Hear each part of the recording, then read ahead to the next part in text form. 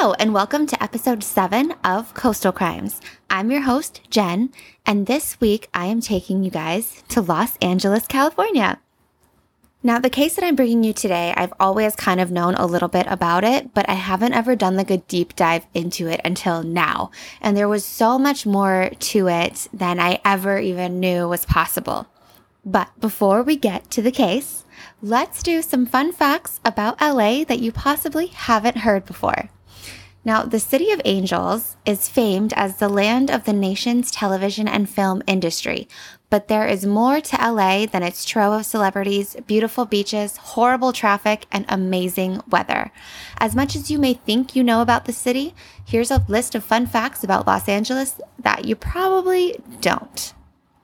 Los Angeles was first named El Pueblo de Nuestra Señora la Reina de Los Angeles del Rio de Porciuncula by the first settlers, which translates to the town of Our Lady Queen of the Angels of the Porciuncula River. Doesn't quite roll off the tongue like Los Angeles or LA, does it? And I can see why they changed it. There are more cars there than there are people. No wonder it is impossible to find parking. LAX is the second busiest airport in the US, so that's why your car is constantly caught in that slow-moving carousel of HE double hockey sticks. The iconic Hollywood sign actually said Hollywood Land from 1923 to 1949. It was originally built as an illuminated advertisement for a real estate development of the same name, which is slightly less of a magical feeling than a tribute to the glory of Hollywood.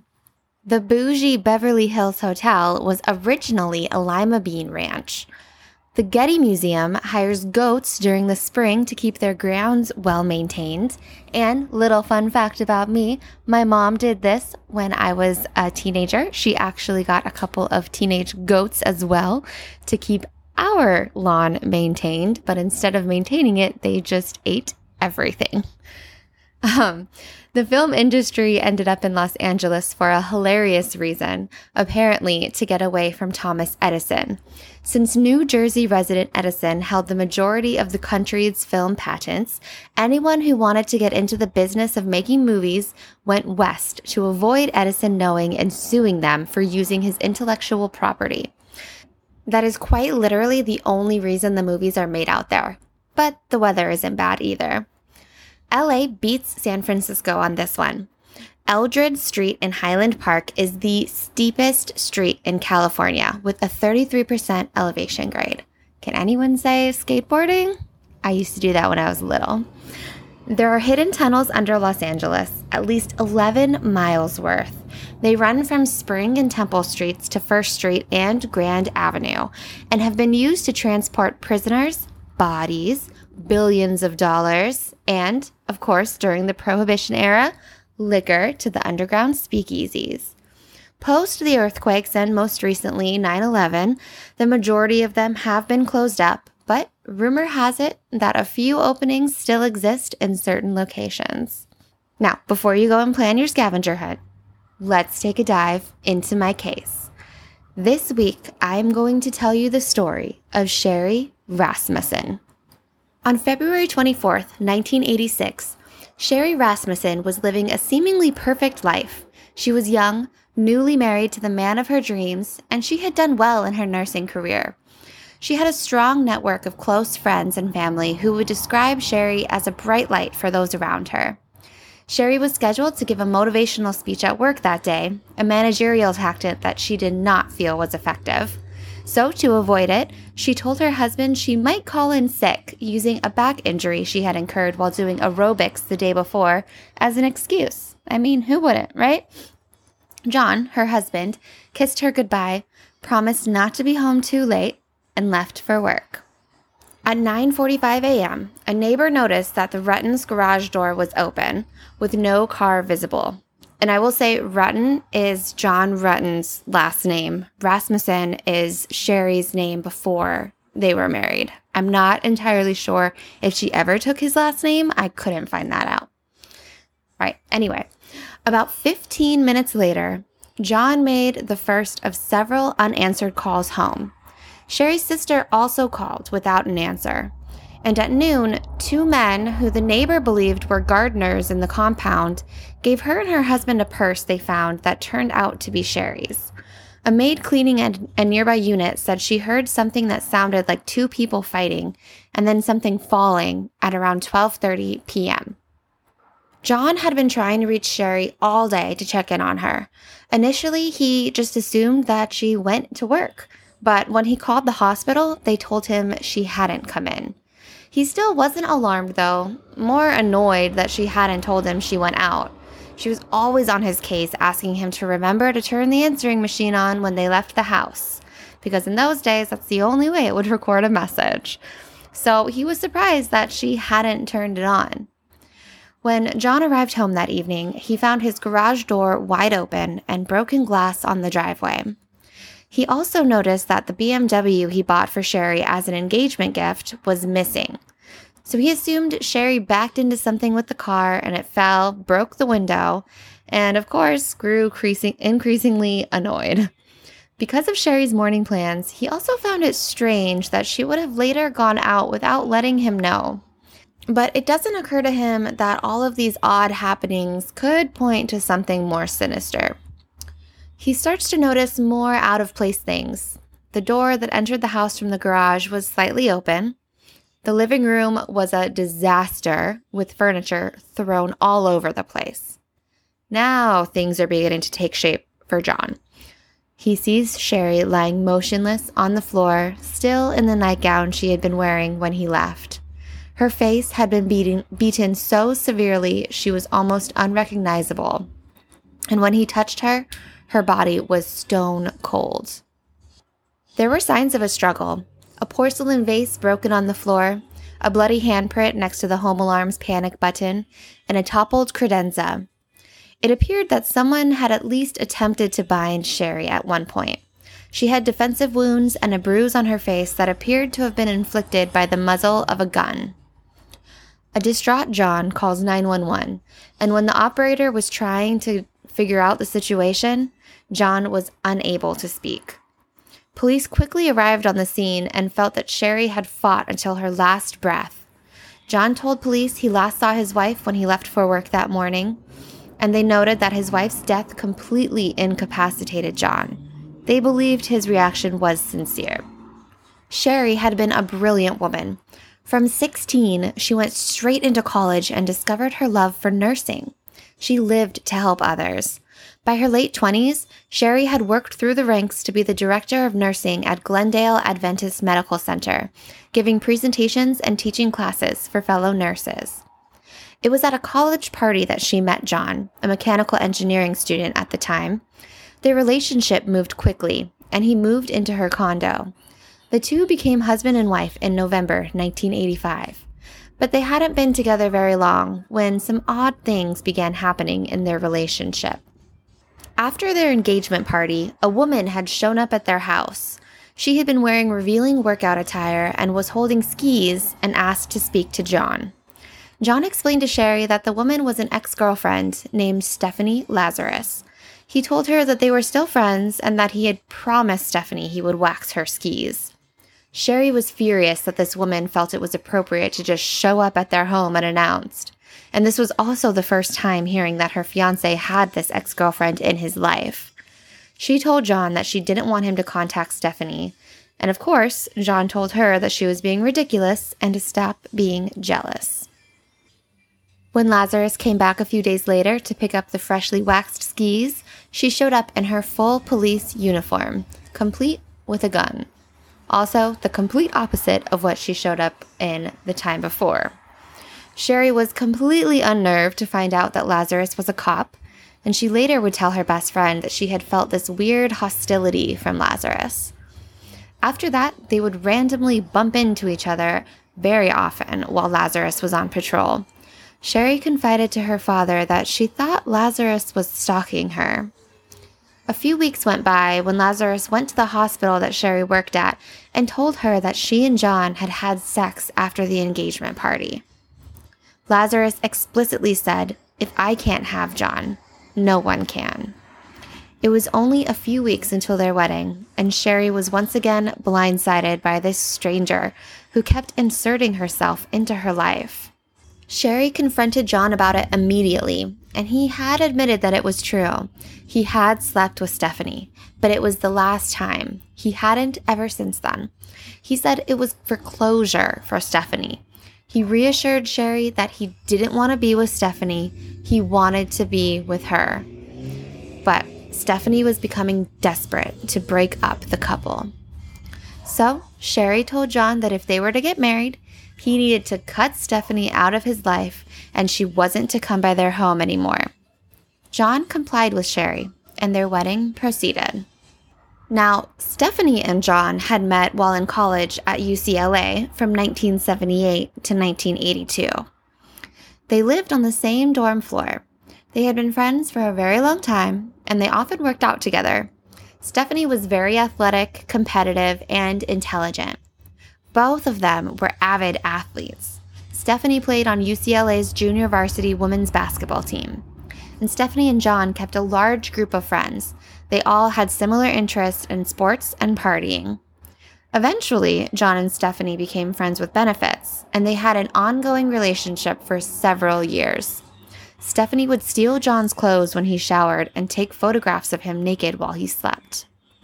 They both dated other people, but would end up gravitating back to one another even after college. John had always considered the relationship very casual. Just kids fooling around was how he later described it to the courts. In court, he later testified that he had had sex 20 to 30 times between 1981 and 1984, but that she was never his girlfriend. After John graduated, he accepted a job with hard drive manufacturer Micropolis. In 1983, Stephanie applied for the police academy, and this came as a huge surprise to her family. But the training academy was close to where John was working as an engineer. It allowed her to remain close to John. She had thrown John a surprise 25th birthday party, and it was here that John had told her he was seeing someone, Sherry, and it was serious. Stephanie was devastated. She wrote to John's mother in August of 1985, "I'm truly in love with John, and the past year has really torn me up. I wish it didn't end the way it did, and I don't think I'll ever understand his decision." According to her journals, she wrote at the time she was in a deep depression. She wrote, "I really don't feel like working. I found out that John is getting married." She had genuinely believed that one day John would come to his senses and they would be together. It was after Sherry and John's engagement party that Stephanie begged John not to marry Sherry and professed her love for him.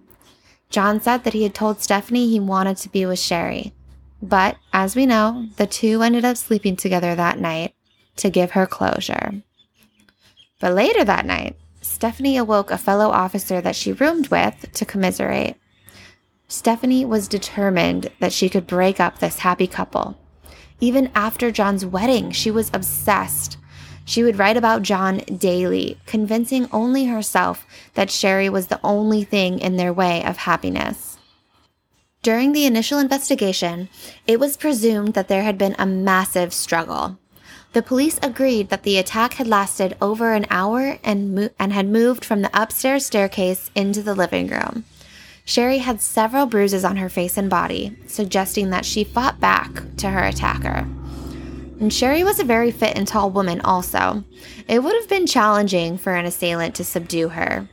The police speculated that Sherry had been hit over the head with a flower vase, giving the attacker enough time to get the gun out, wrap it in a quilted blanket to muffle the sound, and deliver the fatal shots. Sherry had been shot 3 times. All of them were fatal, consistent with how police trainees learn to take down enemies.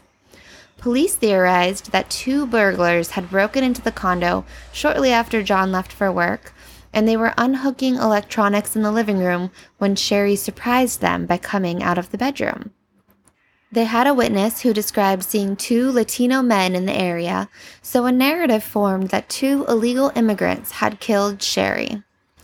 The only things that had been taken were Sherry's car, which had been recovered 2 weeks later with no evidence, and Sherry and John's marriage license.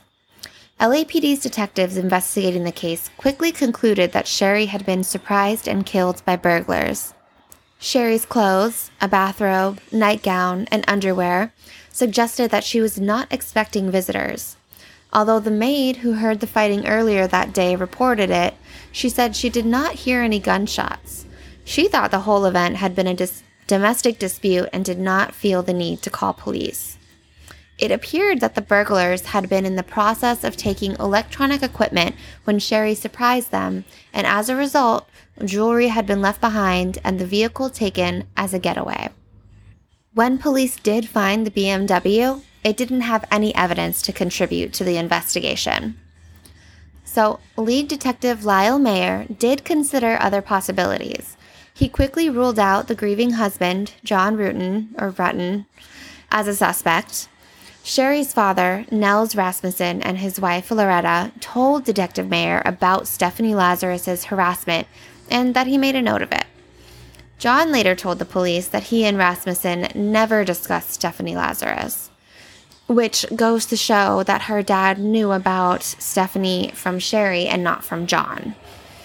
Detective Mayer's partner, Steve Hooks, found a bite mark on Sherry's arm unusual, since bites during struggles are much more commonly inflicted by women, while the majority of burglars are usually men.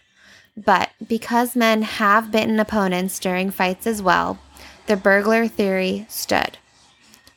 After Sherry's murder, friends and family were shocked that John wasn't more involved in the investigation to find her killer. John had quit his job and ended up moving out of LA a few months after his wife was murdered. The suspected burglars that were thought to be responsible remained at large, despite a follow-up newspaper story 8 months later and a reward offered by the Rasmussen family. The LAPD, preoccupied with the violence resulting from gang wars and the crack epidemic plaguing the city at the time, was unable to devote much more attention to the case. The lead detectives on the case were also older, highly overworked, and covering multiple homicides and break-ins at that point. Without any good leads or suspects off the bat, cases were stuffed into evidence lockers and detectives would move on to other matters. Detectives at the Van Nuys office were, the Rasmussens say, often unhelpful when the family called, hanging up or putting them on hold. Sherry's father, Nels Rasmussen, and the police were convinced that John was holding back information. John did say that he had told detectives to investigate his ex-girlfriends, but still, records show he didn't point detectives in that direction until years later. Sherry's father had become her champion, the only one continually pushing police officers to look into her case. In the weeks leading up to her death, Sherry had told her friends an unsettling story about an ex-girlfriend of John's coming to her office and telling Sherry that, quote, "If I can't have John, no one can, and when this marriage doesn't work out, I'll be there to pick up the pieces," end quote. A coworker told police that Sherry couldn't go anywhere without his ex-girlfriend showing up, often in uniform and armed. Sherry had been suspicious that Stephanie and her husband were still having an ongoing intimate relationship, but John always denied it, accusing Sherry of being too jealous. John didn't support Sherry's feelings of being fearful of Stephanie, and Sherry had told friends she was thinking about breaking up with John before their marriage because of it.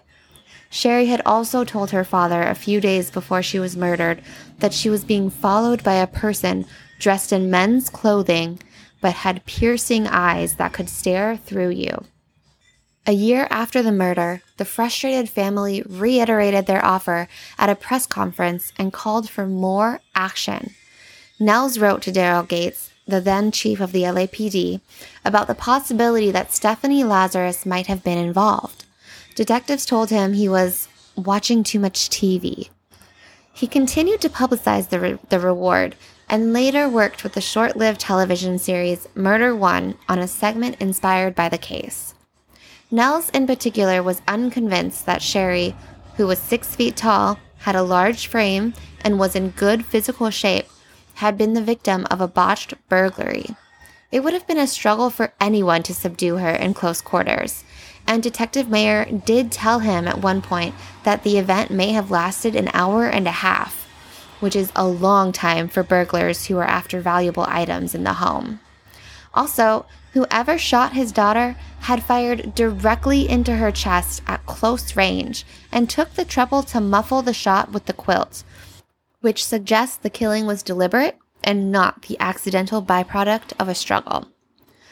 Detective Mayer eventually retired, and the new detective assigned to the case told Nels that he was unable to follow up on Mayer's notes and did not think any new leads would emerge. He noted the case file was missing a lot of information. Nels was rebuffed again in 1993 when he offered to pay for DNA testing on the evidence of the murder. Now that the technology was available, he was told that the police had to have a suspect in order to proceed with the testing. Even though Stephanie Lazarus briefly reunited with John Rutten in 1989, Detective Mayer's notes show that John had called him and asked if he was absolutely sure there was no evidence linking Stephanie with his late wife's death. The only leads noted in the case were the ones that had gone in the burglary direction. Sherry's father, John, and Sherry's coworkers had all given statements, but officers never followed up. In the meantime, Stephanie Lazarus continued working with the LAPD.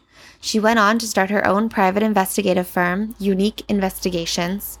Stephanie had always been described as a cop's cop. She had put in tons of hours to work her way up the ranks. In 1987, she earned medals, including 1 gold at the World Police and Fire Games in San Diego. In 1993, after stints at the department's Drug Abuse Resistance Education and Internal Affairs divisions, she became a detective.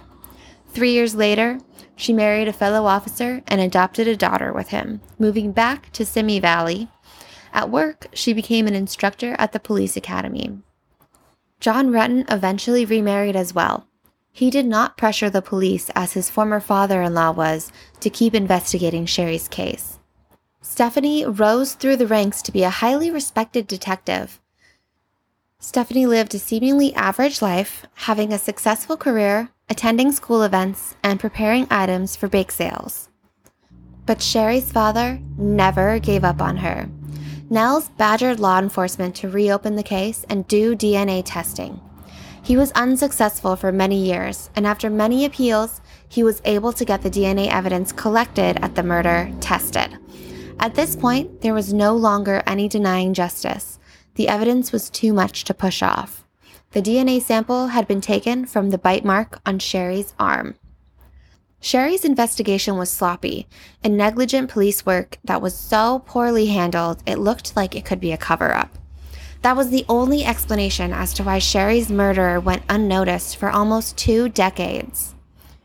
In the late 1990s, once DNA evidence began being critical for convictions, the LA Police Department formed a new unit that looked through forensic evidence collected from cold case files and ran them through the various databases to see if anything came of it. Among the evidence was the evidence collected from the Rasmussen residence. It was starting to look that they might gain some progress on the case. However, it was not until 2004 that another criminalist, Jennifer Francis, was able to analyze it. Francis noted that not all the evidence was in the box. The DNA evidence had been checked out by an officer in 1993 and never put back. She spent days hunting for it, and after a week, she found it in the back of the coroner's freezer.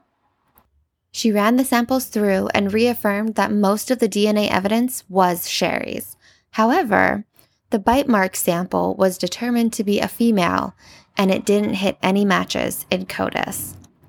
This completely changed the theory that Sherry had been murdered by 2 men. Francis had begun to go through the rest of the evidence on the case. Several years later, Francis claimed that, unusually, she had access to not just the sample, but the entire case file, which had been given to her to help her decide which other samples to analyze. Now, this was not normal during that time. Upon discovering that the biter and likely perpetrator was female, she reviewed it and came across a report of a third-party female who had allegedly been harassing Sherry at her job and residence before the murder.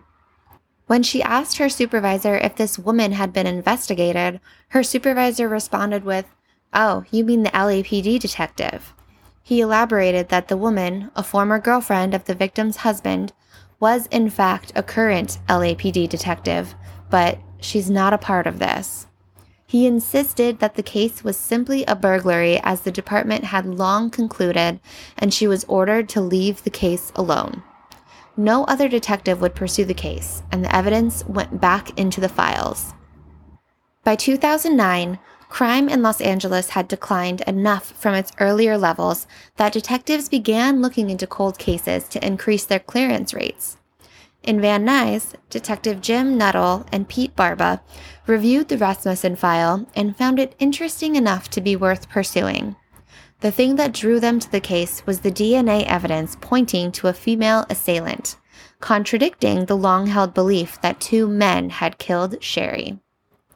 They decided to start over completely. The two noted that nothing of monetary value was removed from the home.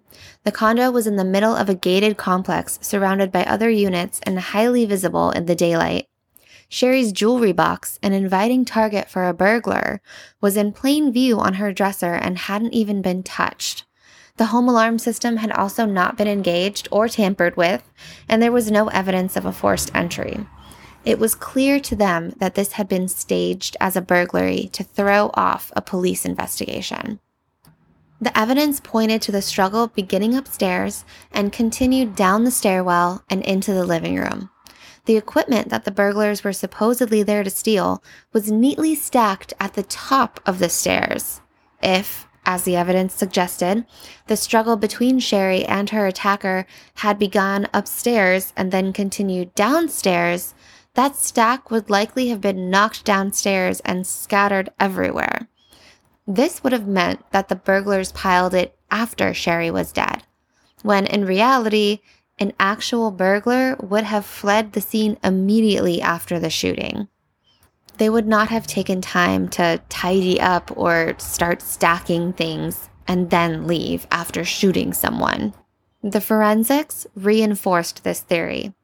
There was also a bloody thumbprint on a record player in the stack, and it had taken minimal scrutiny to see beyond the staging. It had no print, which means whoever touched it was wearing gloves, but the blood was Sherry's, also suggesting the equipment had been stacked after the struggle and shooting. It had been left behind, the detectives realized, to make the crime look like something other than what it really was. To them, it further validated that the killer was familiar with police investigations.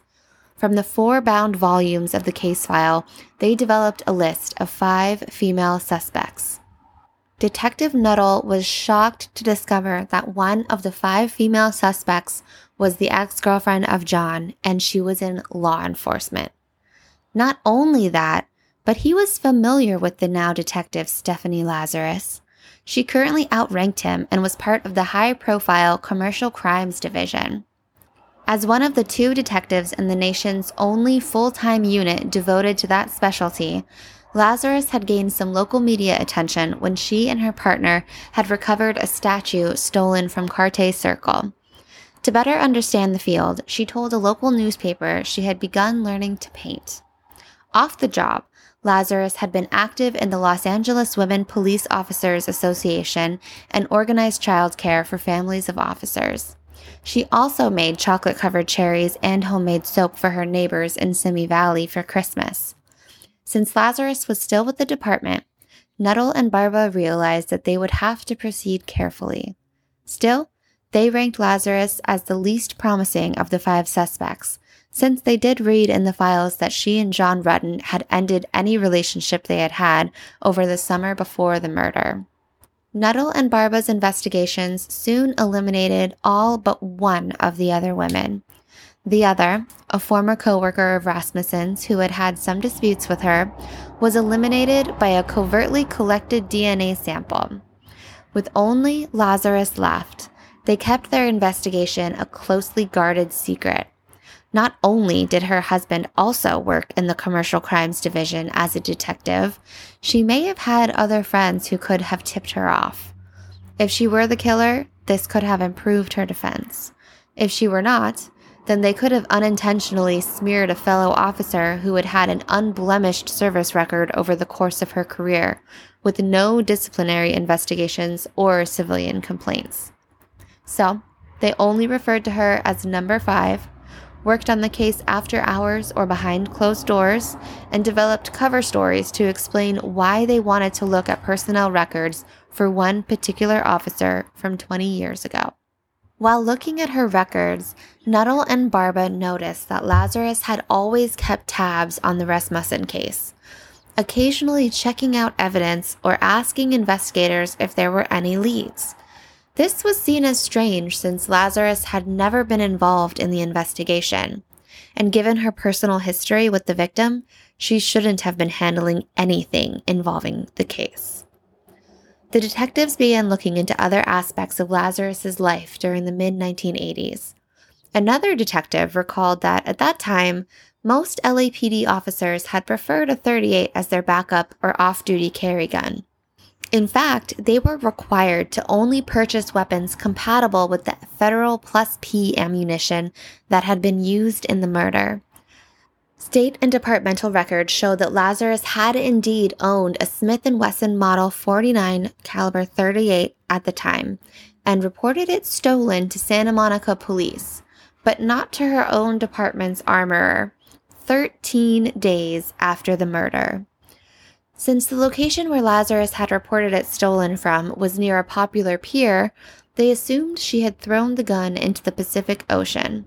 Without the weapon, DNA would be the only definite way to connect the crime to Lazarus. Nuttall and Barba theorized what they would do if they were to commit a murder. They thought that it would be best to do it on a day off, and departmental records showed that Lazarus had indeed been off the day Sherry Rasmussen was killed. And they wouldn't be able to use their duty gun because losing that would open up an investigation, and penalties for losing a duty gun or failing to prevent its theft were severe. So it made sense to use a backup gun like Lazarus's .38 caliber. They also considered their knowledge, having worked only a few years as a patrol officer. And a working patrol officer would know just enough to make a crime scene look like an interrupted burglary to satisfy an overworked detective. Nels told Detective Nuttall about Lazarus's continued contact with his daughter, which had not been in the files, despite him mentioning it frequently during Detective Mayer and Hook's interviews. Realizing that Lazarus was now their prime suspect and should have been questioned since day one, the detectives informed their superiors and arranged to discreetly collect a voluntarily discarded DNA sample from her, knowing they could do so without having to get a warrant, which would have let Lazarus know that she was under investigation. So, while off-duty running errands, they saw her toss a drink cup into the trash. The cup was retrieved and tested next to the bite mark sample, which was a partial match, but enough of a match to get an arrest warrant. The detectives began to plan for a quiet arrest. Everything needed to be handled carefully. They didn't want her to be tipped off. Rob Bubb, the homicide detective supervisor at Van Nuys, began letting his senior officers, all the way up to Chief William Bratton, know of the case along with his senior prosecutors from the Los Angeles County District Attorney's Office. It was transferred to the Robbery Homicide Division, which handled many of the department's high-profile cases, including the Art Theft Bureau where Lazarus herself worked. On the day of the arrest in June 2009, a dozen officers were brought into the department before dawn. After being briefed on a search warrant they were told would be executed outside the city, but with few details beyond that, they went to wait near Lazarus's home in Simi Valley and that city's Metrolink station, where Lazarus commuted to the city. Then they waited. Meanwhile, Lazarus began her commute. Specific detectives were assigned to handle the arrest, all of them selected because they didn't have a personal connection to Lazarus. They decided to call her down to the Parker Center, the department's headquarters. Chief Bratton ordered that this location be used because Lazarus would need to surrender her weapon to enter. This would minimize the possibility of her harming herself or other officers when she was to be arrested, immediately following the interview, as was the plan, or when she realized that she was the prime suspect. The detectives chosen to interview her, Greg Stearns and Dan Jaramillo, told her they had someone in custody who wanted to talk about an art theft. Her interrogation did not go well. She denied any and all involvement in Sherry's murder. After Stephanie Lazarus had checked in her gun and entered the interrogation room, they explained that this was really about some loose ends they were trying to tie up in the Rasmussen case, since her name had come up in the investigation. They claimed they wanted a private setting because, while John Rutten was an old boyfriend, Lazarus had been married to someone else for a long time, and they didn't want her private life to become the subject of office gossip. Stearns and Jaramillo knew that they would have to tread carefully, since Lazarus herself was well aware of police interview techniques and her rights to silence and legal counsel, which she could invoke at any time.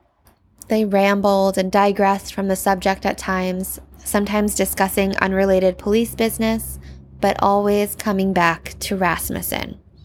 Lazarus claimed to recall little due to the intervening years, but gradually revealed more and more knowledge, including acknowledgments of her visits to the John Rutten condo and a specific encounter at Sherry Rasmussen's office. But this all stopped when she accused her colleagues of considering her a suspect. The detectives mentioned it was possible they had DNA evidence from the crime scene and requested DNA samples from Stephanie. That was the turning point for her. Lazarus declined and tried to leave the room. She was then arrested and charged with the murder of Sherry Rasmussen.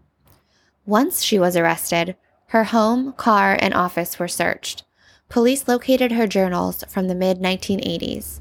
In the journals were numerous mentions of her love for John and her despondence over his engagement to Sherry, and no mentions of her gun ever being stolen. Her home computer showed she continued to do internet searches on John Rutten on several occasions during the 90s. As the investigating detectives had been, many LAPD officers were stunned at the idea that Lazarus might have murdered someone. Fellow detectives recalled her as vivacious and supportive, although some recalled that her behavior when angry had led some to refer to her as Spazarus behind her back. She tended to be a little bit erratic, apparently. A case she had been developing from her art theft work, with elder abuse and real estate fraud aspects, had to be dropped since it was highly unlikely that it could be prosecuted successfully if the lead investigator herself was facing a murder charge. After her arrest, Lazarus was allowed to retire early from the LAPD, which was nice of them, and was held in the Los Angeles County Jail.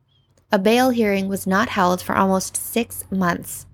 Judge Robert J. Perry surprised both sides when he set the amount at $10 million in cash, well above what the defense had suggested and more than twice what the prosecutors proposed. The case against Lazarus was very strong, he said, and thus she might as well be at risk to flee the country or obtain weapons through her husband. Lazarus's lawyer, Mark Overland, said the judge did not understand the case well and contrasted the high figure with the $1 million set for Robert Blake and Phil Spector when they were charged with murder.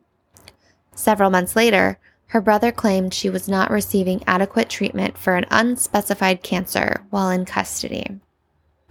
Overland then attempted to kill the trial with a bunch of pre-trial motions. He said that the investigators should have identified Lazarus in the beginning, which violated her right to due process.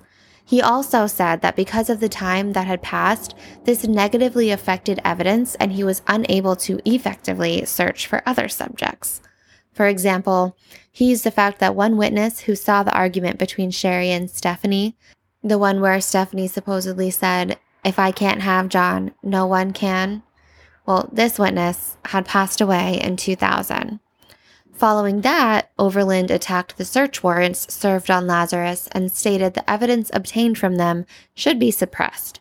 He said that since Lazarus moved into her residence after the murder took place, it was not relevant to the case, and the affidavit used to get the warrant didn't provide a good enough reason that evidence would be found in those places.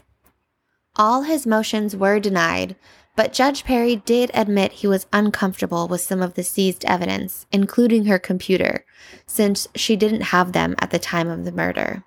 But he felt that since an experienced judge granted and issued the warrants, he is applying the good faith exception and all the evidence could be admitted. Next, Overland tried to ban the use of statements Lazarus made during her interview with the detectives. He cited the Garrity warning, which states that under California law, government employees are compelled to answer questions as a police officer, entitling her to automatic use immunity for those answers. But the prosecution argued back that that law only takes precedent when there is an active administrative proceeding, which did not happen until after Lazarus was arrested. And Judge Perry again sided with the prosecution and denied Overland's motion. Lastly, a year later, Judge Perry denied Overland's last attempt to stop this trial from happening. Overland tried to say that the new product used to type Lazarus's DNA, Minifiler, was different than previous technology and that she should be entitled to a Frye hearing, which just determines what evidence is sufficiently scientifically valid. Perry stated that it was just another method used to identify DNA, and it was commonly used in law enforcement. So finally, Lazarus's trial began in early 2012, and the story made for a tremendous media spectacle. Many of its elements, a love triangle with a woman scorned, a cold case unsolved for over 20 years, and the accused killer turning out to be a police officer herself, were similar to the plots of popular television police dramas and reality shows. Just think of this week's Oxygen's Snapped case. In this case, there wasn't a lot of evidence. Most of the evidence had gone missing over the years or never collected in the first place. Once Lazarus was arrested, a better DNA sample collected was a complete match. The prosecutors argued Lazarus's motive for the murder was jealousy over Sherry Rasmussen's relationship with John Rutten. In his opening argument, prosecutor Shannon Presby summed up the case as a bite, a bullet, a gun barrel, and a broken heart. That's the evidence that will prove to you that defendant Stephanie Lazarus murdered Sherry Rasmussen. A highlight of the case was John Rutten's testimony. Several times he became emotional and wept, particularly when recalling his courtship of Sherry. He did allow that having sex with Stephanie while he was engaged to his future wife was, quote, a mistake. In cross-examining the police detectives and other technicians who had originally investigated the murder, Overland stressed the original botched burglar theory and pointed to evidence, such as the similar burglary that happened shortly after, that he claimed supported it. He also highlighted evidence that was not analyzed, such as a bloody fingerprint on one of the walls, to suggest that other suspects had not been adequately excluded from consideration. He questioned whether it would be truly inferred from the weapon used that it was Lazarus's lost gun, as .38s were widely used at that time. Since the DNA from the bite mark was the state's smoking gun, he attacked it vigorously, pointing to improper storage procedures and a hole the tube had left in an envelope that he said would have allowed Lazarus' DNA to be added to it long after it had been collected. During the 2 days in which he presented his case, Overland focused on the prosecution's theme of a lovelorn Lazarus, presenting friends of hers who denied that she was showing any signs of violence or sadness over her failed relationship with John at the time of the murder. Excerpts from her journal were offered as evidence. Lazarus wrote of dating several different men, none of them John Rutten. But she also wrote of John Rutten, which, of course, he did not mention. He reinforced his attack on the evidence, calling his last witness, a fingerprint expert, who said that some prints at the crime scene did not match Stephanie Lazarus. It was also revealed that Rutten and Lazarus had kept in touch in the years following Sherry's murder. They had even vacationed in Hawaii together. although I couldn't find out exactly when that was. Both the prosecution and defense reiterated their themes in closing arguments. After showing the jury of 8 women and 4 men photographs of a beaten, bloodied Sherry Rasmussen, prosecutor Paul Nunez told them, "It wasn't a fair fight. This was prey caught in a cage with a predator." Overland dismissed the entire case as circumstantial fluff and fill, except for the compromised bite mark DNA sample. He moved for a mistrial after Nunez reminded the jurors that no alibi had been provided for the time of the murder, since the defendant's refusal to testify cannot be held against them.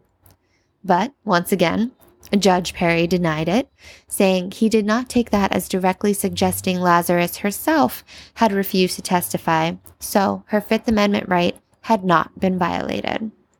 In March, after several days of deliberations, the jury decided to convict Stephanie Lazarus of first-degree murder. Later that month, she was sentenced to 27 years to life in prison, and she is currently serving her sentence at the California Institute for Women in Corona.